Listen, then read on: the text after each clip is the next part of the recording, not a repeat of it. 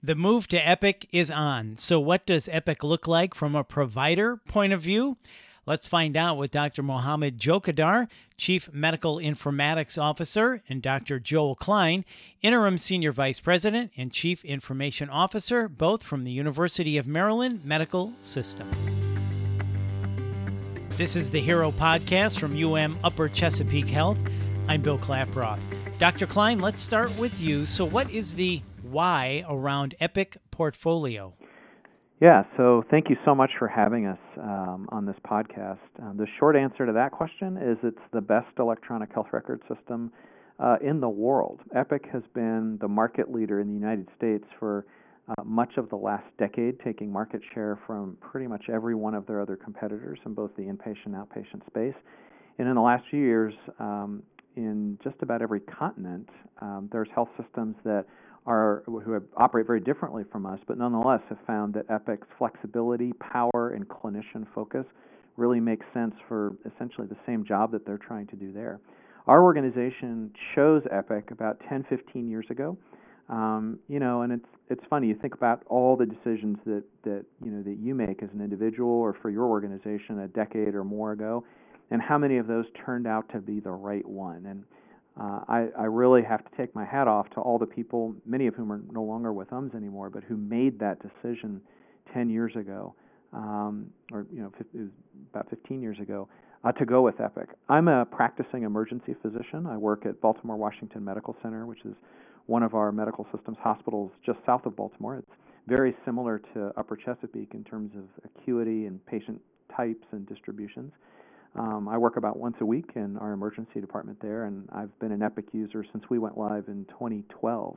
And I can tell you that what I need as a doctor is I need to be able to quickly synthesize all of the available data on a patient and put it together so that I can, in my mind, know what am I dealing with here.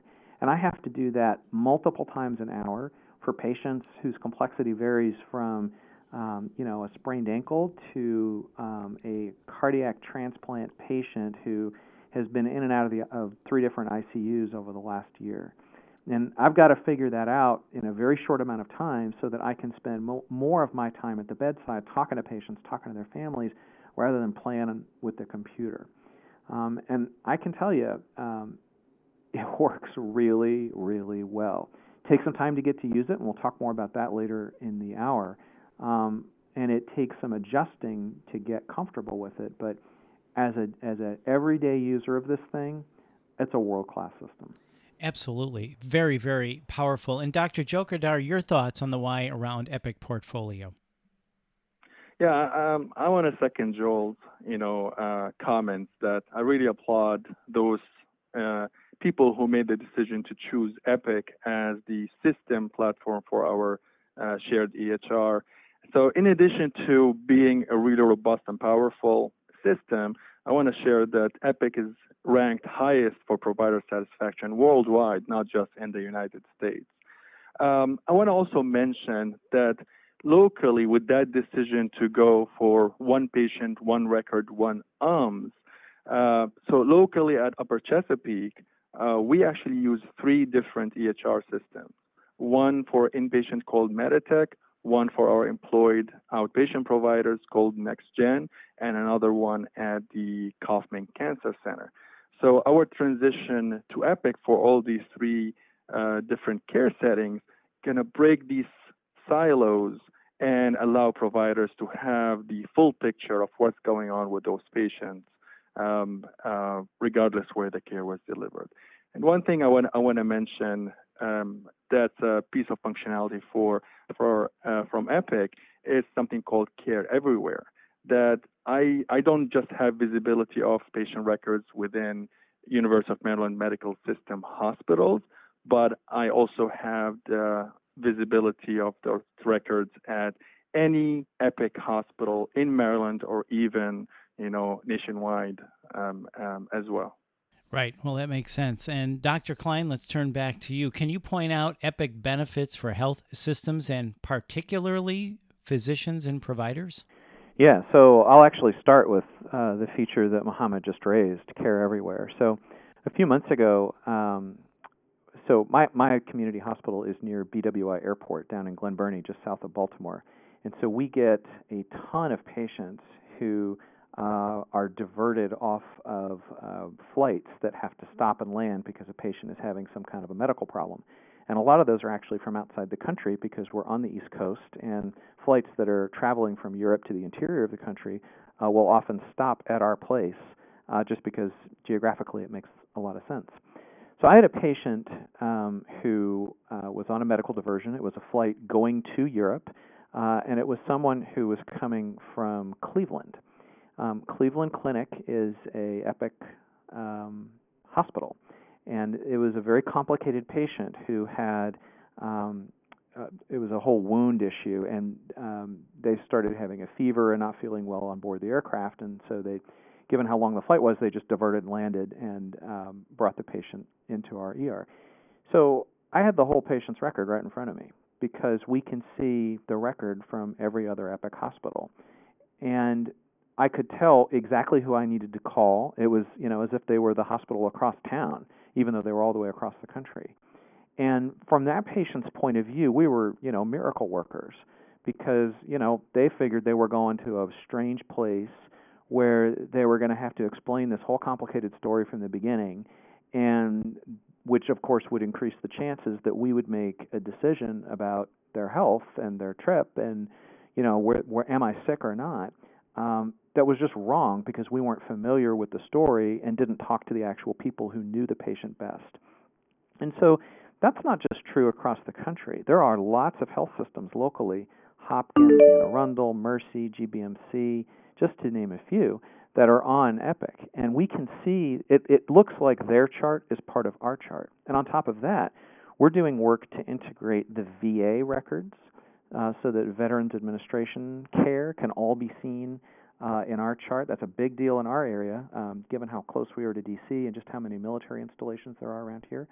And we're doing work over the next couple of years that will let us see Department of Defense records, so for patients who are still active duty.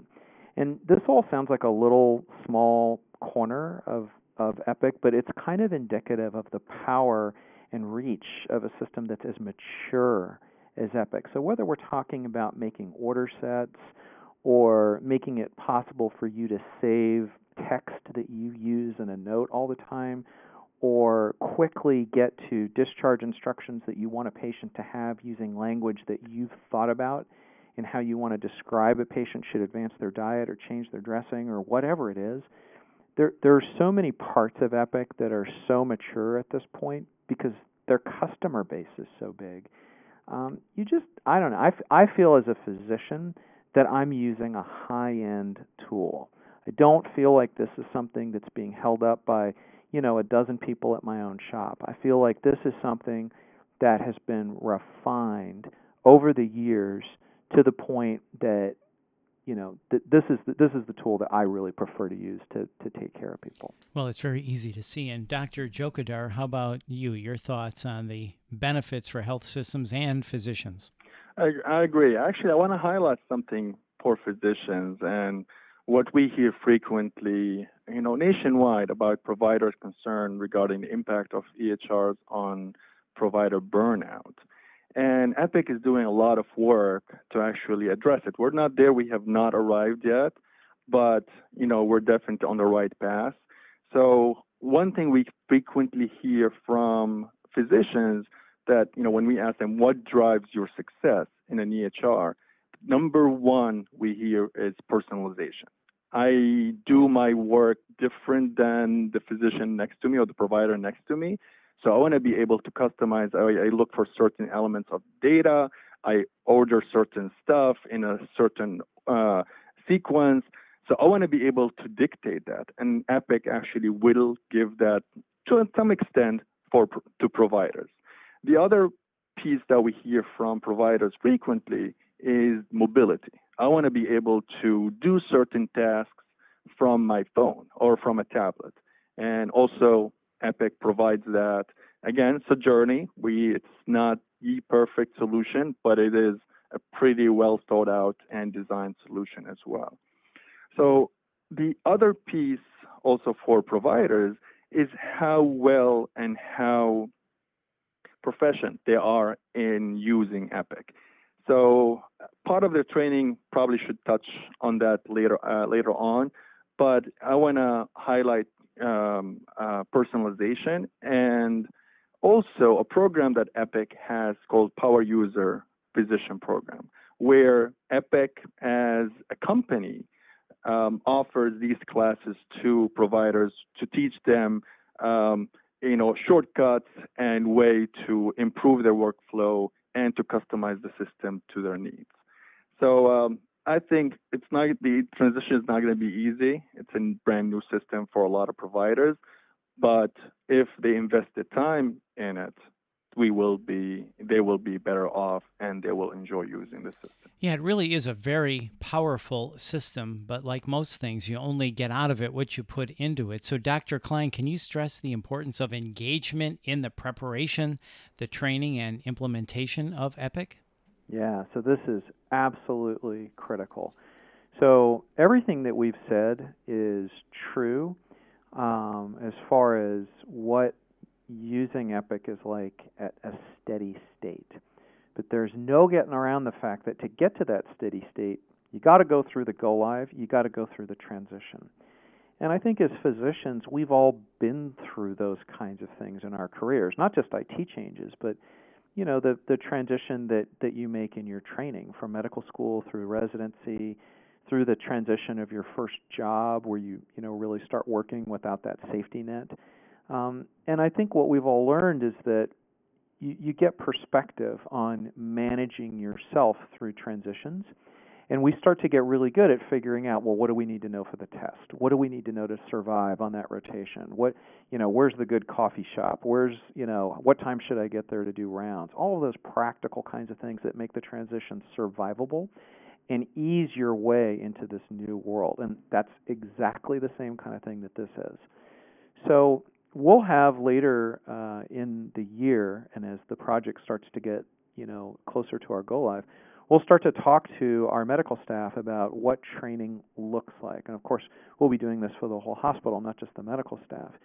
And so that involves a combination of things that we'll want you to look at and study before the second phase, which is classroom training. So we bring you in.